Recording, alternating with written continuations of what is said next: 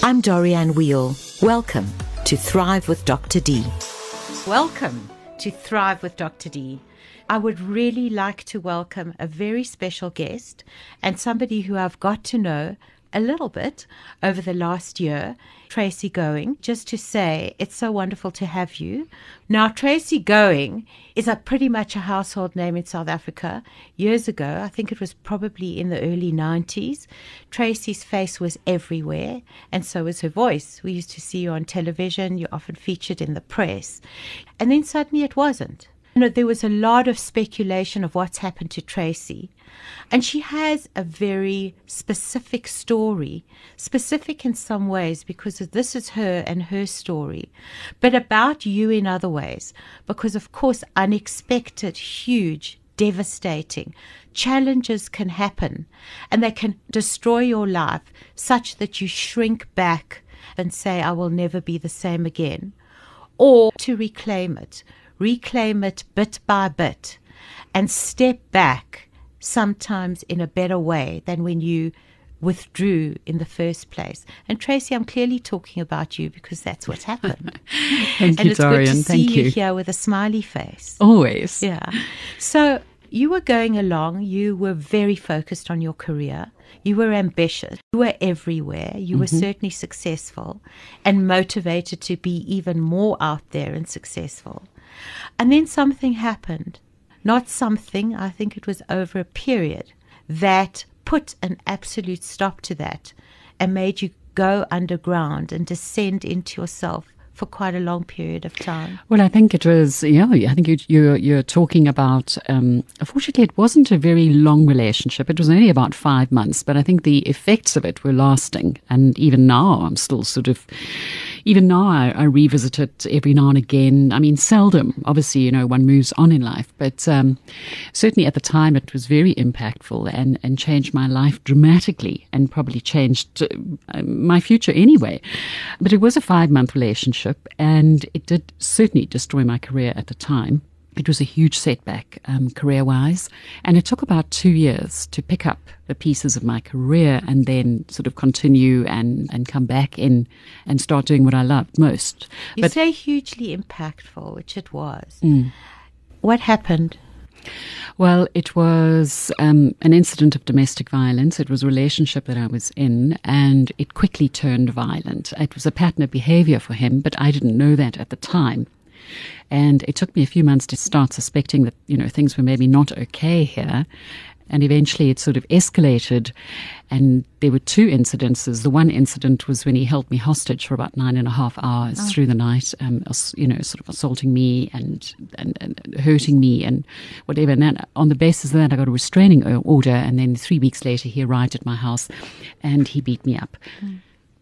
So one question that I would often be asked or that you hear is, how do you tell?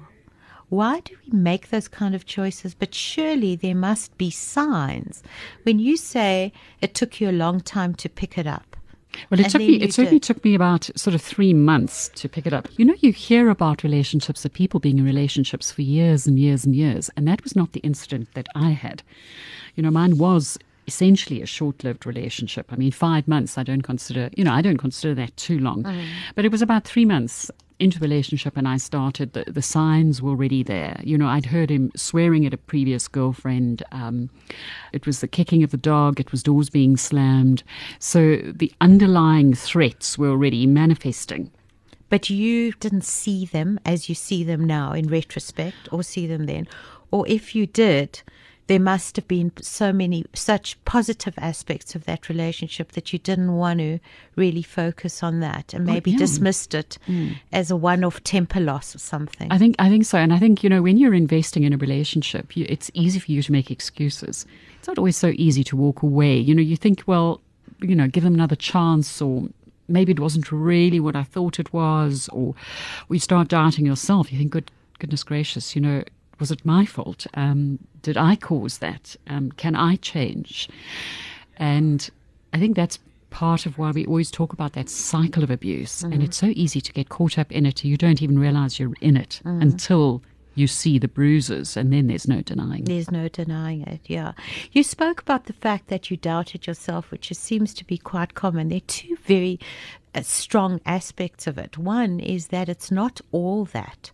There are so many moments and other experiences which are characterized by loving and good relationships and caring and so on. Someone said to me, I kept hoping that the prince that I married would come back and take up permanent residence. And I just knew, there was a lot of ask for forgiveness, saying that it wouldn't happen again. And because I hoped for that so much, it prolonged it. That was the one aspect. And the other aspect of it was, what about me? Well, how have I contributed to this? You said maybe I started thinking maybe I might have caused it. Do you think that you came into that relationship with quite a low self-esteem and not having enough of a sense of entitlement yourself at that time? No, I didn't. And I think that's why I didn't stay in it for very long, is because I realized that actually this is not what I was prepared to put up with. Abuse and violence is not. Well, that was really in your face. You talk about hostage, being kept hostage for 9 hours, beat up, dragged around, locked in, really bruised. And then the same thing happened in a different form 3 weeks later. Do you think that had that explosion manifested in that way, you would have prolonged it? I might have, because I think what you were saying earlier on is so true, is that the perpetrator they are manipulative. They know how it works, and they find their victims and they break them down systematically. So they know that, and very often you'll hear a perpetrator being described as charming. And I think that's what it is they can be so charming and so delightful, and the honeymoon phase is they think, well, yes, what you're seeing, the dark side, is maybe it's just a fraction. So maybe the rest of it sort of outweighs it. And often that's the reason why people just continue to stay. That and other practical reasons. Security, image. Children, and so on. So having gone that, you managed to extricate yourself from it. How did it leave you? I think I've always used the word victim. I'm not one, and I know the jury's out there on the word victim versus survivor, and I have never seen myself as a survivor of domestic violence. Yes, I came out of it alive, but certainly I felt at the time that I was a victim of it, and I was a victim of his brutality. How did I feel? I think the overriding emotion for me was, well, he took away my essence. He took away my lightness. He made me fearful. And I think that was the overriding emotion at the time, was fear, was that I was so absolutely terrified of him, of what he would do to me. I mean, he threatened me, and I believed him. I believed he was quite capable of killing me if he chose to, and he'd threatened time and time again, saying that he would kill me. And I really believed him, and I think that one is right to believe in a situation like that, because so often women end up dead. So with this tremendous overriding fear, not feeling safe, not even for a minute in your own skin in a home, I still need to say it to you. What made you stay after all of those threats? Because you stayed for some time until you couldn't. Well, it wasn't. I mean, I got the restraining order immediately. And there had been a few incidences, more minor incidences, leading up to the night he took me hostage for 9.5 hours. But that, on the basis of that, I got a restraining order. And then it was police and court. So this fear that you had was just prolonged even after he had left for a long time? No. It wasn't only when he was there, not at all. It was really actually probably about 2 years afterwards that I was still sleeping with a gun under my pillow because I was so afraid of him. Sure. And I think that's what they do, and I think that's something that we don't realize unless you've experienced it, is the enormous fear that you feel. Especially, those moments before you go to sleep, when your defenses are low. All of that just comes up and takes over that. So you say that you lived like that for about 2 years.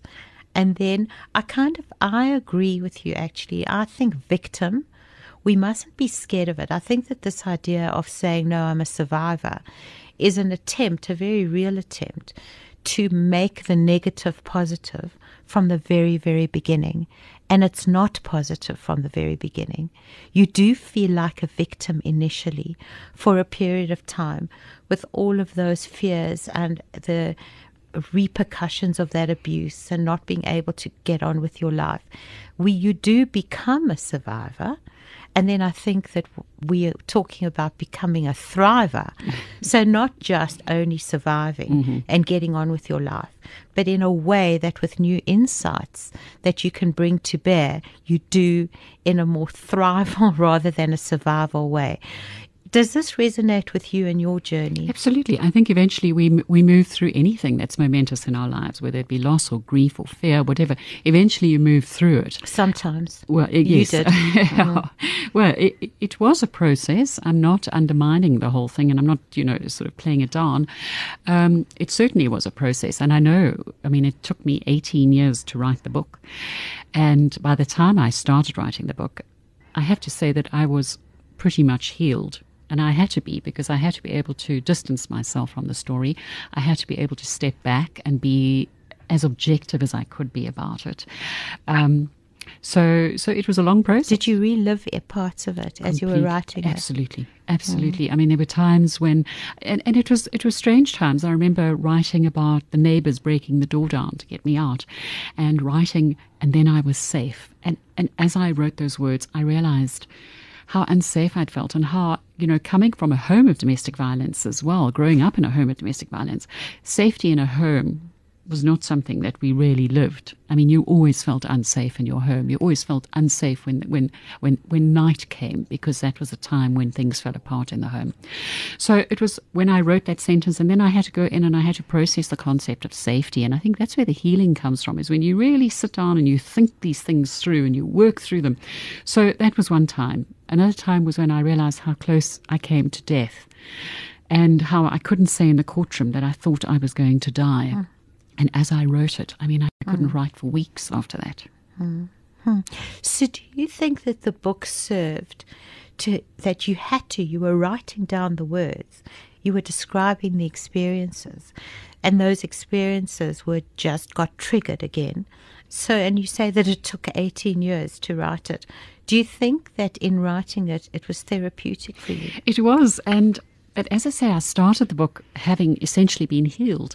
And I'm always interested in people asking me that question, because I get asked that question a lot. It's probably the question I get asked the most is, did you find it healing? And I'm always fascinated as to why people ask that question. What do we know about telling a story? What do we know about that process that we think it would be healing?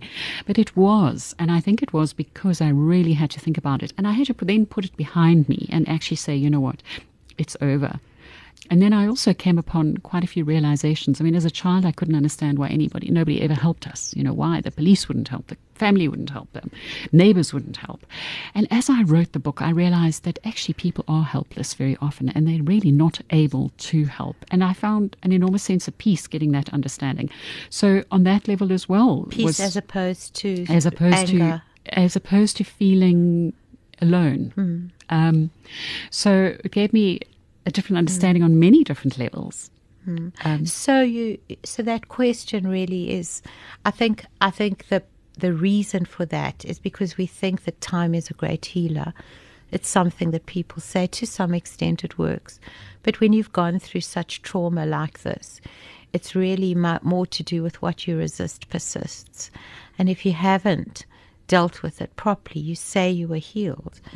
But in writing the book, you had to stand in the fire again. I had to, because I also wanted to take the reader on the journey with me. So unless in order to take someone with me, I had to go there myself. I had to go into the darkness. I had to go into the fear. I had to go into the anger. When I wrote about the court case, I got angry. I got so angry at the process. And I knew I had to go there. So that I could share the experience. So these emotions emerged again and gave you a second chance. You went through healing. I'm sure that there was someone who was partnering you through it, a professional person, and maybe other supportive people in your life. Wasn't there? Okay. No, I had been seeing someone. And then when I started writing, I thought, I have to do this on my own. I really had to go there. I couldn't have I someone don't pick mean me up during in the between. book. What I meant is in the healing process before you. Oh, yes, Yeah. yes. Yeah, therapy's definitely been a part of it. I wanted to move on. I wanted to heal. And I knew that I couldn't do that on my own. So there are two aspects from this that I want to pick up on, which you've referred to, and which I think are really very, very important. You've referred a few times to, when you're in a household and when you're alone, and you're talking about your own childhood. This abuse in this way was acute and devastating and huge in itself. But it wasn't the first time that you'd witnessed abuse. No.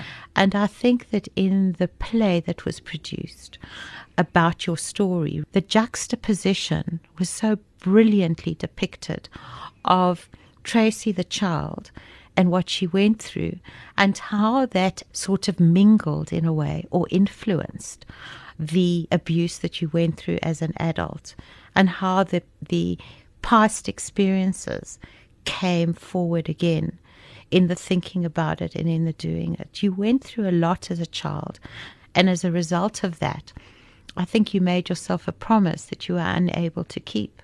That's right. I remember after one particular afternoon, it was a brutal beating in the home between my father beating up my mother. And I remember saying that day that this will never, ever, ever happen to me. I will never be beaten up. And it was something that I carried with me. So I think that How old were you?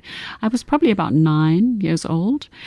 And I'd always known it was wrong. And, it was just not the way other people live their lives with all this violence. And I think that that's what made me so alert to when I found myself in the same situation was that, I could see the parallels in the behavior. I could understand, I could feel the fear. I knew what it was. I had some understanding of it. And I think that's what made me so super alert to the whole thing, and that I did walk away. Yes, and didn't end up staying a year or two or whatever, trying to work through this relationship and giving him the benefit of the doubt. I didn't give him the benefit of the doubt. So I think because I'd made that promise to myself as a child, it stood by me at that time. Would you say that because of that and because of what you'd experienced, you could decide with dignity how you would and would not be treated? And when you saw that being violated, that huge promise, the kind of promise that you make when you're a child, which is based not on intellect but on overriding emotion, just comes back and said, no, not again. But you lived with it as a child where you felt stuck. And that was at the beginning of when you felt alone and you thought, okay, where are the people around? Why am I still in this situation? There are adults around. I think that there were some attempts to alert people during that time to what was going on, and no one showed up. As a child or as an adult? As a child. As a child. I think, it was a time... What did you used to witness sort of all regularly and on a daily basis? You spoke about the one time when you were 9. There was a lot of abuse in the home. There was endless violence. My father was an alcoholic, so there was a lot of, drunkenness. We lived in a home of silence. It wasn't a home that music was played in. It wasn't a home where you debated issues and spoke about things. It was a home of silence. You were very much, not to be seen or heard. Did you have any support? No, we lived on a small holding. So physically we were isolated as well. And we were very much on our own. I mean, when there's alcohol abuse to this extent, it's not a place where your friends don't come and visit you. People don't come to your house. You don't have family lunches on a Sunday afternoon. It is a home. It's a place of isolation anyway. So you're talking about it as the home. I'm asking about you feeling so cut off and isolated. Was there anyone who you were talking to? What was the relationship like that you had with your brother, for example? Well, they were younger than me, so I felt that my job was to look after them as the eldest. So that was very much the role I played. Which meant you were a kind of parentified child. Well, I was. And I think often in a situation like that, everyone... in a home of domestic violence, the person that becomes the most important is the mother, is everybody is looking to keep the mother safe. The mother's looking to keep herself safe. The children are looking to keep the mother safe. Because if I lose my mother, who's going to look after me? So I think as a child and as the eldest, you often take on that role of looking after the parent. So that's huge responsibility. It's huge responsibility. And also prevents you from being a child. Well, yes, there's that as well. Yeah. Yeah.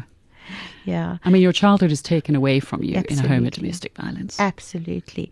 And I'm wondering if that was the beginning of you thinking, I mean, you spoke about before in quite a poignant way, of feeling so alone, even as an adult. It sort of re-emerged like that. And maybe I'm asking, was there some difficulty that you had until you say that you're still on a journey, but it's been a pretty reclaiming of your life journey, and I suppose it's quite a successful journey, because here you are and you're talking about it in a way that assists other people, which might have been your motivation for wanting to do it in the first place. To write the book. Yeah. My motivation to write the book was really, it wasn't for personal healing. It wasn't for myself. Although when I got to the end of the book, I realized I'd really actually written it for myself. But I wrote the book in outrage and protest. I wrote it to add to the conversation, because what really spurred me on was I'd always sort of known I had a story to tell, and perhaps I wanted to tell it or should tell it. And I write the prologue of the book as well, and I talk about this when Oscar murdered Reeva. That was the impetus for me, because when it all played out in the courtroom and we all were exposed to it, that was when I thought, and I was so outraged by what had happened in the courtroom and the way that the female witnesses had been discredited in the courtroom. And it took me back to my time in the courtroom. And I got so angry, and I thought, well, and then he was sentenced, and that was the most ridiculous sentence and was a slap in the face for all of us. And then when I thought, okay, now's the time to write it. So I really wrote it to give insight into what happens in a home of domestic violence as a child and then as a woman. Because I thought I was already seeing patterns of Reeva pandering to Oscar's mood and temper. So it really resonated for me, and that's when I thought, okay, now I'm going to tell my story, because I want people to understand what happens in domestic violence, because I am an empowered woman and I couldn't believe it was happening to me and that it did happen to me. So, I think the very first thing is you actually can't believe it's happening to you, and therefore it isn't happening to you. And that's how slowly but surely we get caught up in this whole web of power, actually, because that's what it is. It's power of the abuser Power over the victim. and control. Absolutely.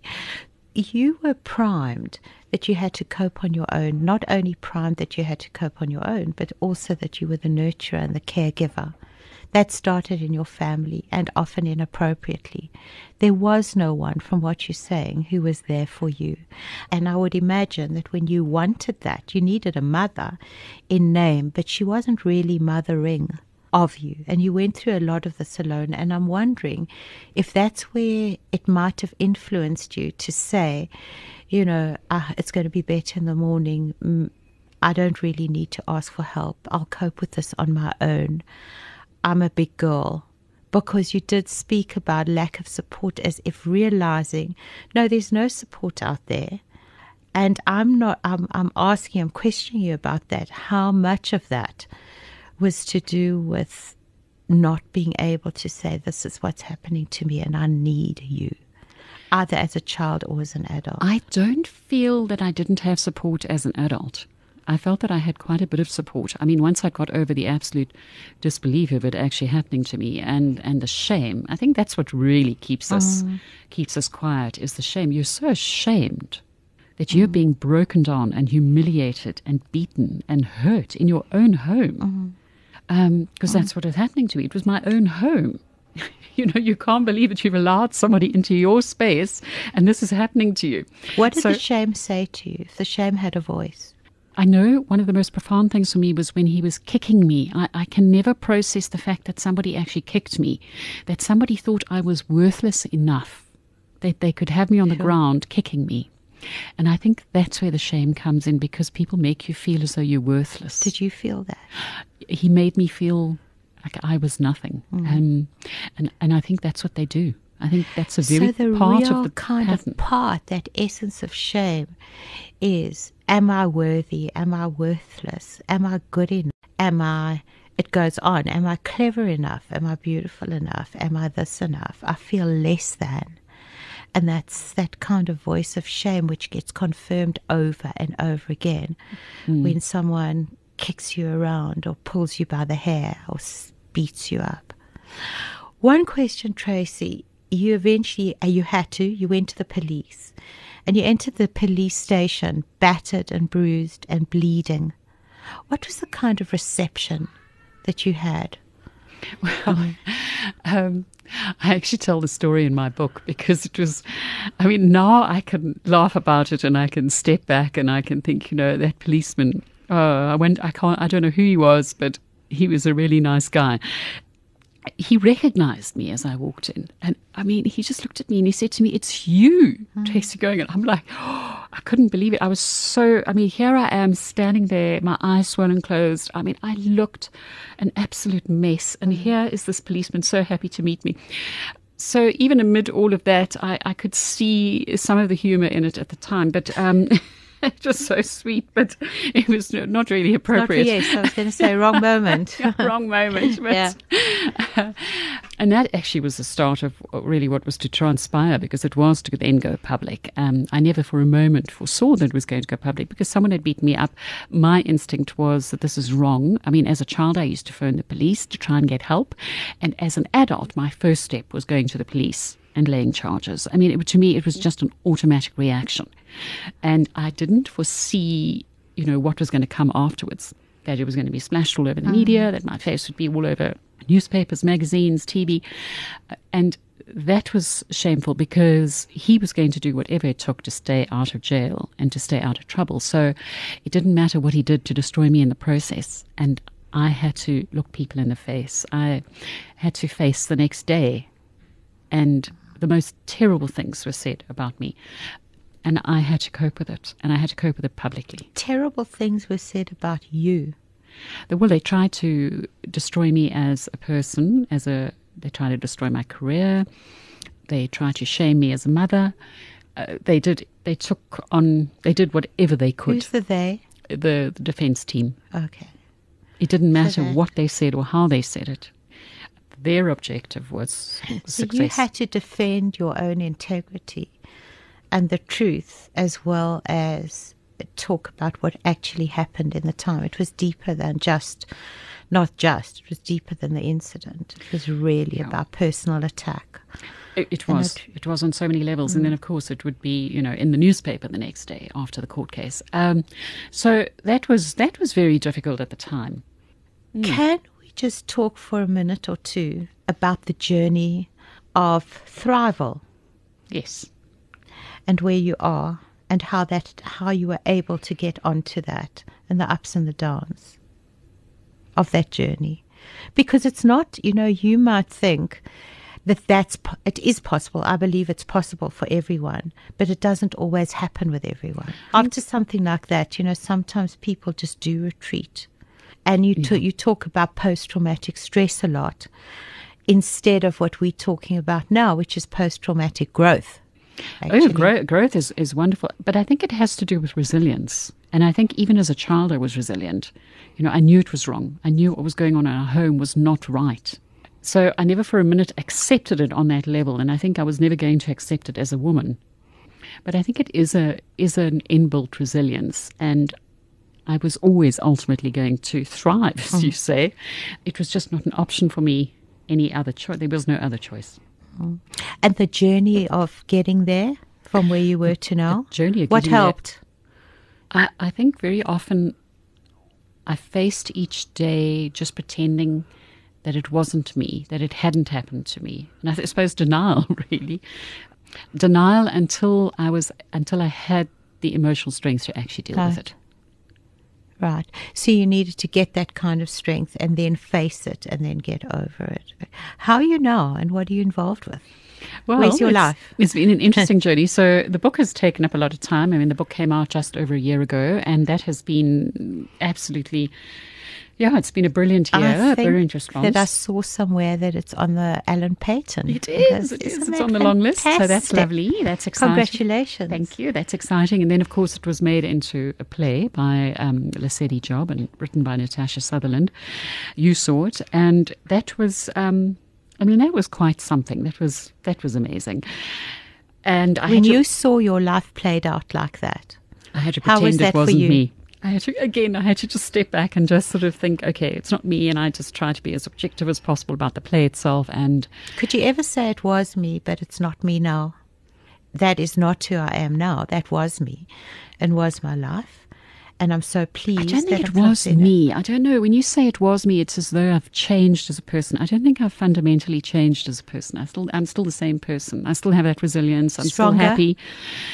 I don't know if I'm stronger. I'm not sure what that means. I mean, does adversity make you stronger? I don't know. I don't know. Maybe it just makes you a little bit tougher. And that's not something I liked, because when I said earlier on that he took away my essence, he took away my gentleness. He took away my sense of life being free and easier.